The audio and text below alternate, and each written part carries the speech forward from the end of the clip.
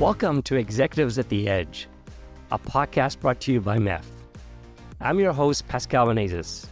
Join me as we explore thought-provoking perspectives from the leaders and changemakers who are propelling enterprise digital transformation forward.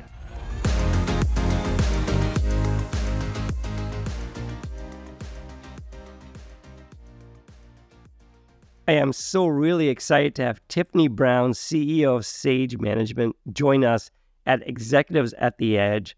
And Tiffany, welcome. So delighted to have you.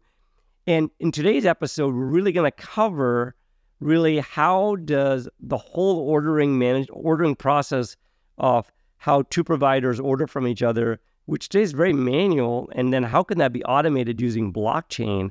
And I got to tell you, this is really, really amazing what blockchain can do for the outcomes, and the benefits is just incredible. So Tiffany, tell us a little bit about your background, a little bit, and then the company's background. If we could start there, that'd be really great. Sure. I've been in the telecom industry for 25 years, and with Sage Management was founded in 2004.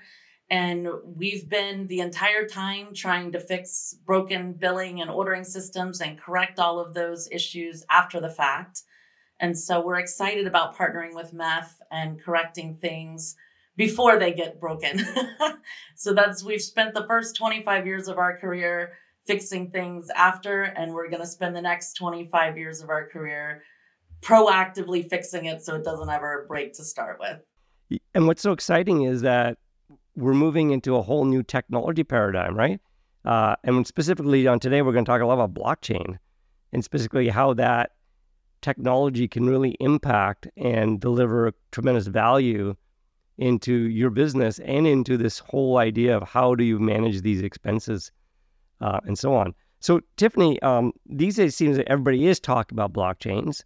We know this is the key technology that's going to drive the metaverse and Web 3.0, but how important is blockchain for the telecom space? Can you elaborate on that? Sure. Blockchain is essential. I'm convinced that it's the only way to fix the issues that are out there, long-standing issues in the telecom industry. The systems in the telecom space were built in the 90s around highly regulated legacy TDM networks. And now with deregulation, modernized network services, all of that is now being forced into that old TDM billing and ordering model through patchwork, manual processes, swivel chair processes, workarounds. The carriers and all the third parties involved have been trying to fix this for decades. And all of the workarounds are still rife with error. And so what we've found is even the best carriers make errors on 20% of their orders. So that means 1 in every 5 orders goes out with errors that cause the billing systems to be triggered and triggering non-optimal contract vehicles, triggering invalid rates, terms, conditions, and so then on the other end of that, you have the telecom invoices. And statistically, we found 70% of telecom invoices contain errors. And those error rates are astounding. The carriers have tried for 25 years that I've been involved to create patches to fix it. And it just doesn't work. The reason blockchain is necessary, and I think it's the only path forward, is it completely eliminates these archaic systems. It's the only path that truly eliminates the systems that are broken. It allows for mutual endorsement, a single source of truth, including mutual agreement on price, rates, terms, conditions at the time of order. And I've never seen any other solution achieve that outside of a blockchain environment. Now, if we could just, for our listeners, just maybe explain the manual processes that go on right now before we get to the blockchain and how to implement that and automate that. So I remember you talking about, this is about ordering and ordering optimization and getting the cost recovery. So can you help our listeners understand just the use case of that? Sure. So Carriers have teams of people that their entire jobs are just to place the order. They have ordering teams, provisioning teams, and they're working off of job aids because all of these new technologies, even something like Ethernet that's been around for forever, doesn't really fit into the legacy TDM billing and ordering systems. And so even for something as simple as ordering an Ethernet circuit, you have a provisioner going in using a job aid to figure out what field they're supposed to put in all of the different pages and pages of fields on the ASR, which is an access service request order. And if one of those fields is filled out incorrectly, it will trigger the wrong thing in the billing systems. So all of the billing systems are built around every single one of those fields on the order. Every single value produces a different thing on the billing end. And so the engineers use the orders to figure out how to provision the circuit, how to get the circuit up and running. And what physically gets provisioned is worked out with the engineers. They go back and forth through the ordering process and figure out, what are you really trying to order? They're able to work around those ordering problems. So typically what physically gets engineered is accurate, but the billing system doesn't know what was physically engineered. They only know what was filled out on hundreds of fields in an order. And so the billing system uses whatever's there. It has no artificial intelligence to figure out what was really supposed to be there. It just goes directly off of what was there. And then it defaults, if it doesn't understand something that's in one of those fields, it defaults to the highest rates possible, deregulated service guide rates. And so where you have maybe 60 different contract vehicles that billing system is pulling from, it's going to pull from the highest one as a default if it doesn't understand the order. And so some of it is there are fields on the order that just aren't filled out properly. And so it comes up with an invalid result on the billing side that triggers a deregulated service guide type rate, which is astronomically high. Or it's that it did put in a correct contract value, but it chose the wrong contract vehicle. So it might have chosen the third best contract vehicle with that value, but it really could have been more optimal. So what this now, your company goes in and says, and looks at the order and says, and all what was implemented, and comes back and corrects the billing and correct it. And sometimes there's a recovery that is 20% errors that makes the party there that got billed that says, hey, no, this is not right. And you actually, that's what your company does, right? It says, no, based on the order that actually got provisioned, you're overpaying, right? And so it should be this amount. So you correct the billing side. Do I have it right? That's what we do. That's what we've done for the last 25 years, is correct it after it gets billed wrong. Right. We go through and then we have to correct the order, correct the billing, get all of that done. But what happens is by the time all of that happens, you submit a dispute, it gets put into a settlement. You go to settle things out. Our clients get pennies on the dollar for what they paid out of pocket that was wrong. And so they get a fraction of what they would have gotten. And so in the last 25 years, we've saved our clients $4 billion. Wow. And that's a fraction of the savings that they would have had in a blockchain environment where we, at the point of order, correct it. So it never goes on the ledger wrong to start with. It never gets billed incorrectly. You never spend the dollar incorrectly. So you're not getting pennies on a dollar then. You're getting the full value of your dollar because it never hits that ledger wrong. It gets optimized, corrected, change orders get put through before the circuit's installed, before the service is up and running. And so now once it hits the ledger, it can be mutually endorsed and you have the optimal pricing rates, terms and conditions for that service that both sides can endorse and say, yes, this is accurate. That is awesome. So how would this work? So we have the MEF order API. Would that play into and there's a blockchain, there's a smart contract. Can you just walk our listeners through and you codify the smart contracts to understand these nuances of all of these different fields? And then, so can you help us? And then you have analytics that then applies to that and figures it out. Can you help our listeners out now how the smart contract with the ordering APIs that MEF's doing would and walk through that use case, how we codify that into an automation model. Yes, absolutely. So standardized APIs are critical to this process. It's why we're so involved with MEF. It's why we're so excited about what's happening at MEF, because for this to really get fixed, you have to fix these pieces, right? And the only way to do that is in a standardized global way. And so having APIs where, there's the telecom industry at large, all of the expertise from, combined expertise from all the MEF members coming together and saying, these are the APIs, this is what we need. So now everybody can get on MEF APIs, which is what we're, really pointing all of our carrier clients towards, is adopting those standardized APIs so that everybody's talking the same thing when we're talking about ordering and what flows into the blockchain DLT. And then from there, what we do is we work in phases. So we would take someone who doesn't know anything about blockchain, doesn't know anything about anything, and we would say, okay, first let's join MEF, right? Let's get together, get the standards done. And as we're working through those standards, let's just, as phase one, let's rate your entire embedded base. So every order you've ever placed on every circuit, it could be millions of orders, depending on how large that embedded base is. But let's codify and build out the logic for a smart contract based on every contract vehicle that you have ordered from for all of these different services that you're utilizing. And we do that in a self-funded way. So there's no budget needed. There's no upfront costs. We do it based on, we bill a percentage of the savings that you get from issuing correcting orders and getting those savings going forward.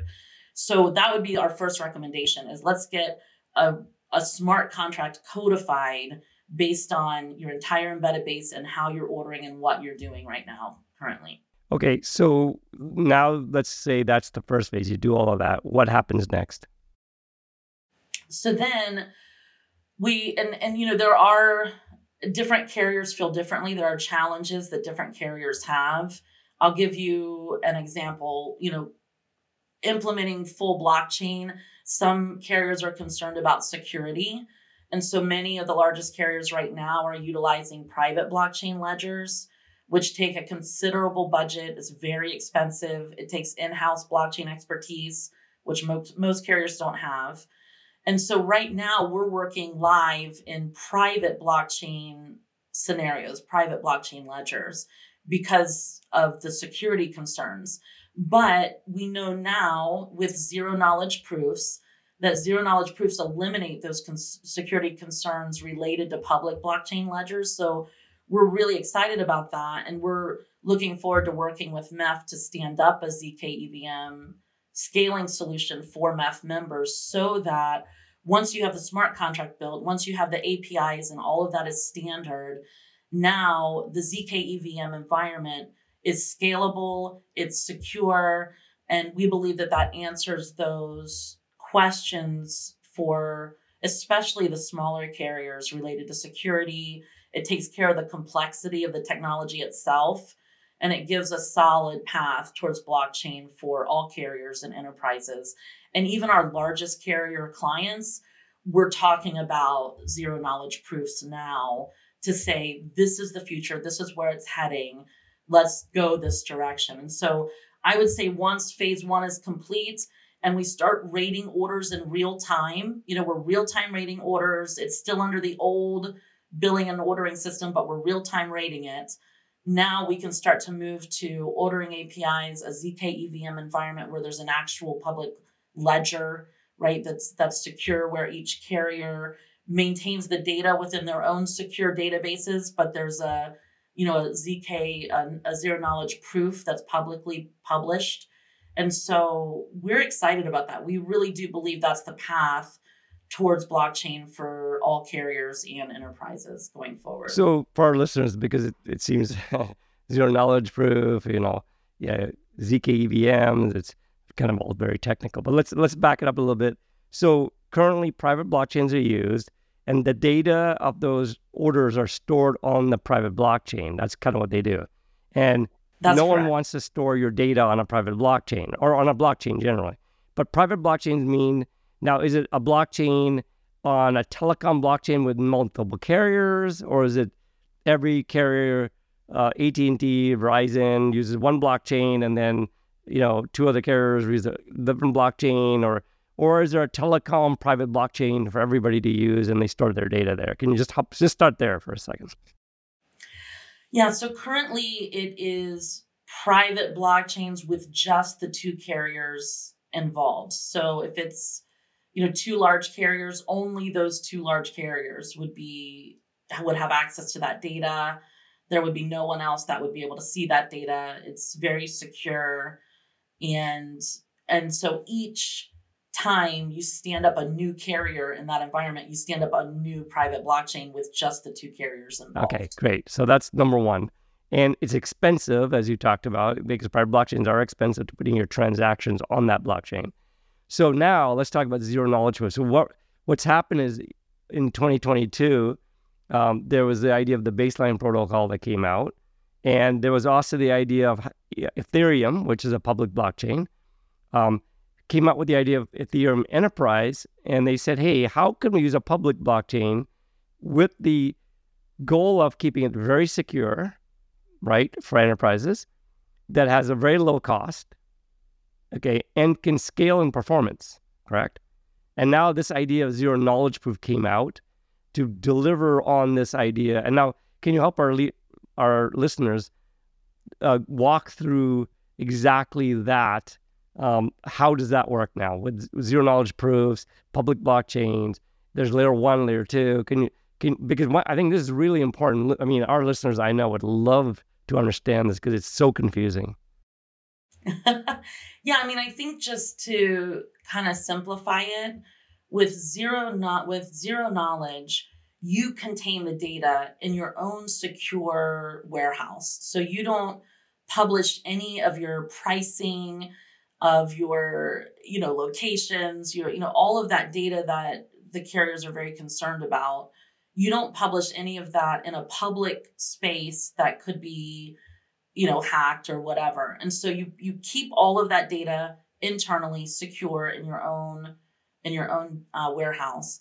And then the other side, the other member or whoever else is involved in that, keeps their own data as well within their own warehouse. And so you've each got your own data in a secure place that you're comfortable with, that meets all of your security concerns, and you're housing that data. And then what gets published publicly is a tag to that data. So it allows both people to mutually endorse, yes, we both agreed to the pricing for that tag, the rates, terms, conditions for that tag. But the tag itself, if that gets hacked, it gives no one any information. It doesn't have pricing, location. It doesn't have any type of information that would require security around it. Yeah, no, it's brilliant. So basically, and that goes on the public blockchain, that tag, if you want to call that tag. Yeah. It's an index to the data, right? But the tag also has to be stamped with some kind of identity, some kind of credential to say that transaction really did happen. You can trust it. It's not something fake put on there, right? So I don't want to describe, but you know what I'm saying. So zero knowledge proof gives you all of this, and it has to work also with our integrated trust network, and that is also the idea of having a decentralized ID, right?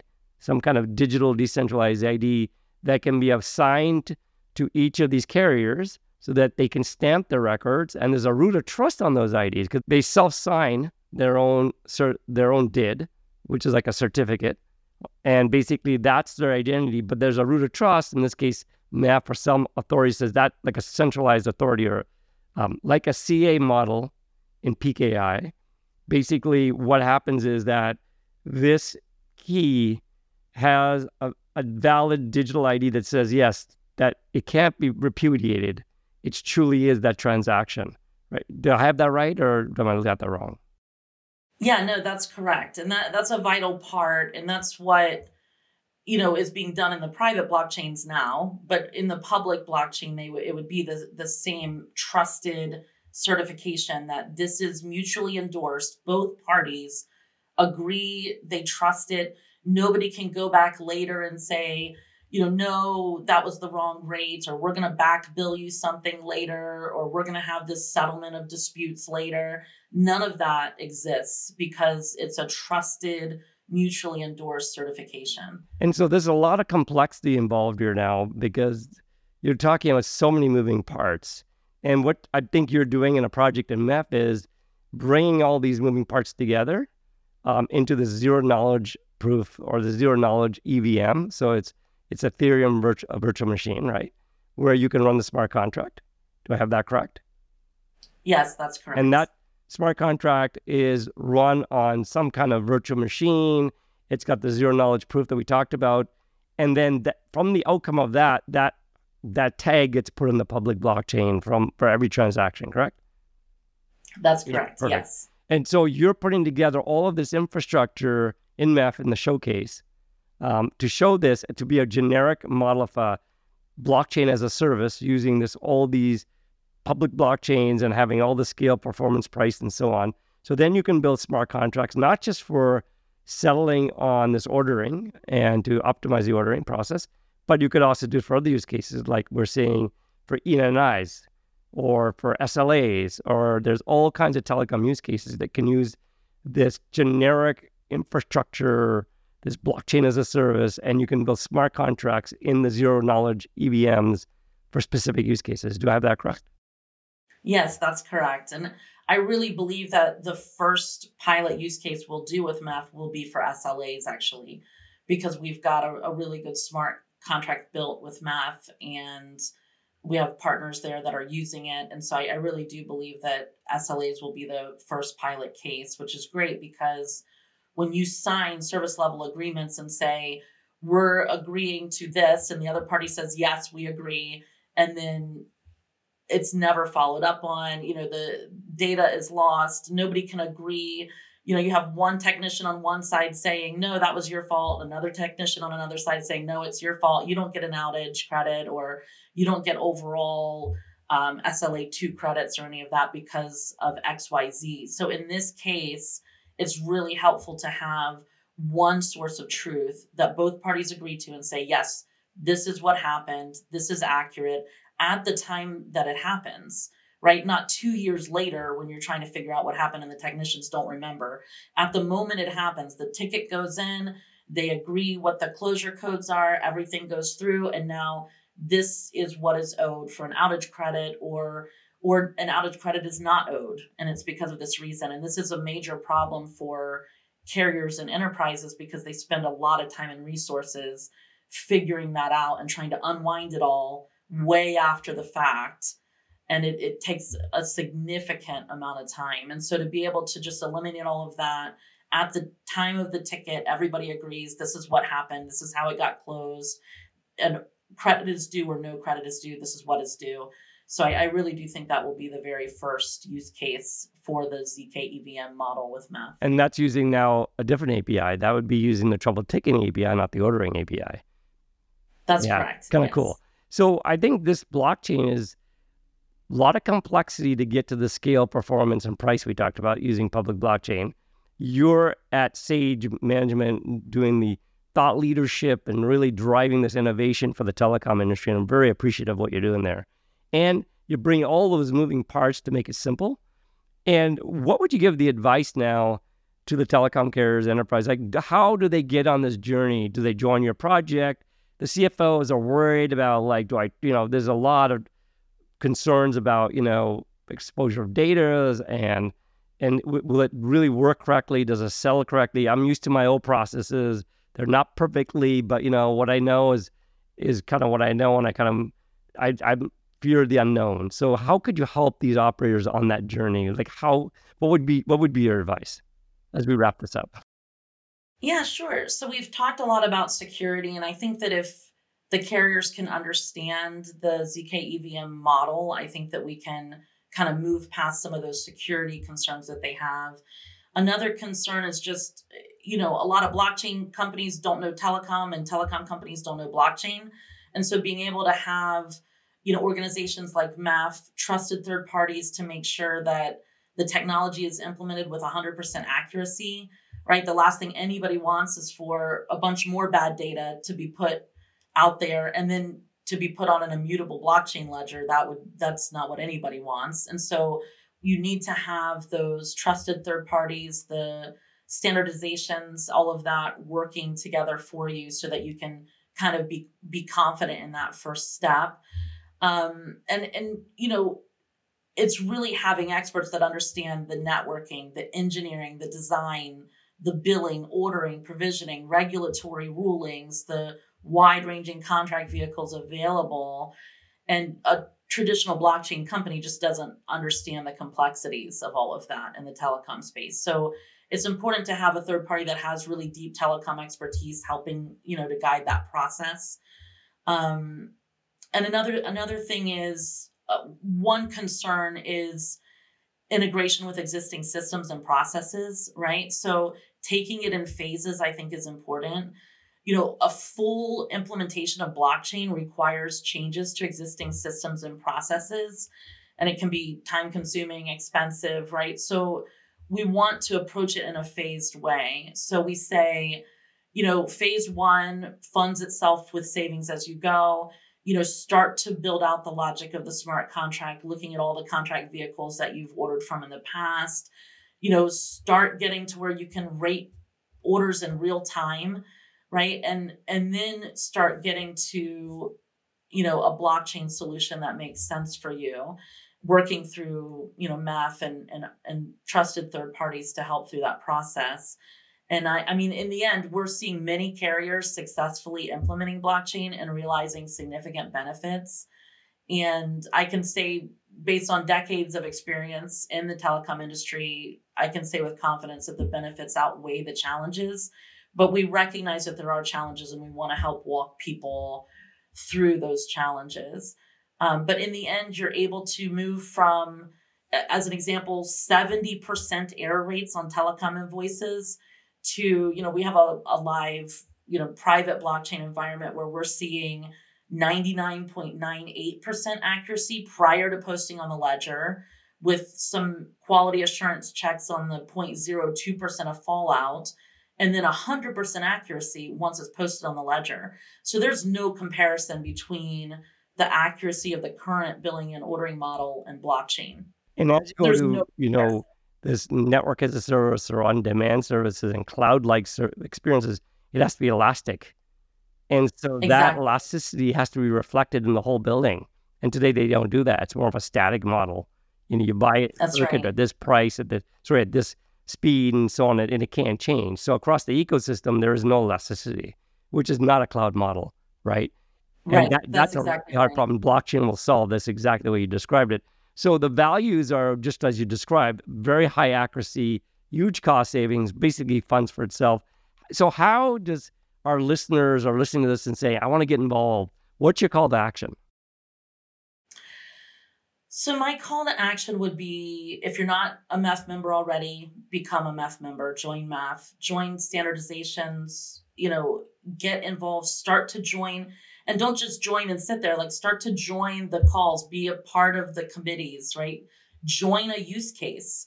We have use cases right now running for ordering, for SLAs, so join a use case and start that process of just working through phases to rate your inventory, develop a smart contracted for rated ordering, engage consultants that understand telecom and blockchain, and get started within MEF in one of the use cases so that you can see the benefits. And as you're getting the financial benefits, you can fund further phases in blockchain. Yeah, so join MEF and join the showcase where we do these POCs, or the proof of concepts, and kind of mature them to a point where they can get in production grade quality and to be deployed. And so you can join it, learn about it, and then basically get into a plan of how to deploy it into production and work with your CFOs and your upper management and so on, and actually get a plan. And at the end of the day, the outcome and the benefits are massive in value to everybody. And so thank you, Tiffany. It's been really enlightening for our listeners, for you to have this huge expertise in blockchain and all of this ordering process. And I think what you're doing at MEF for Sage Management is just outstanding. And building this just generic, zero trust, zero knowledge EVM, we're using public blockchains and tying to identity and all this complexity, and making that simple to use for all these use cases will be a massive contribution to the industry. So we thank you so much for sponsoring and being part of the thought leadership in this area. Absolutely. Thank you so much, Pascal. It's been a 25-year dream come true for me. I didn't know that we would ever get here to where we can fix all these problems before they happen. And so it's a dream come true for me. I really appreciate it. Isn't that so true that you have this vision and a passion, and you just wait for the day to just everybody, the whole industry adopts your vision, passion, and it makes you feel like you made huge impact. And so I applaud absolutely. you. Thank you so much, Pascal.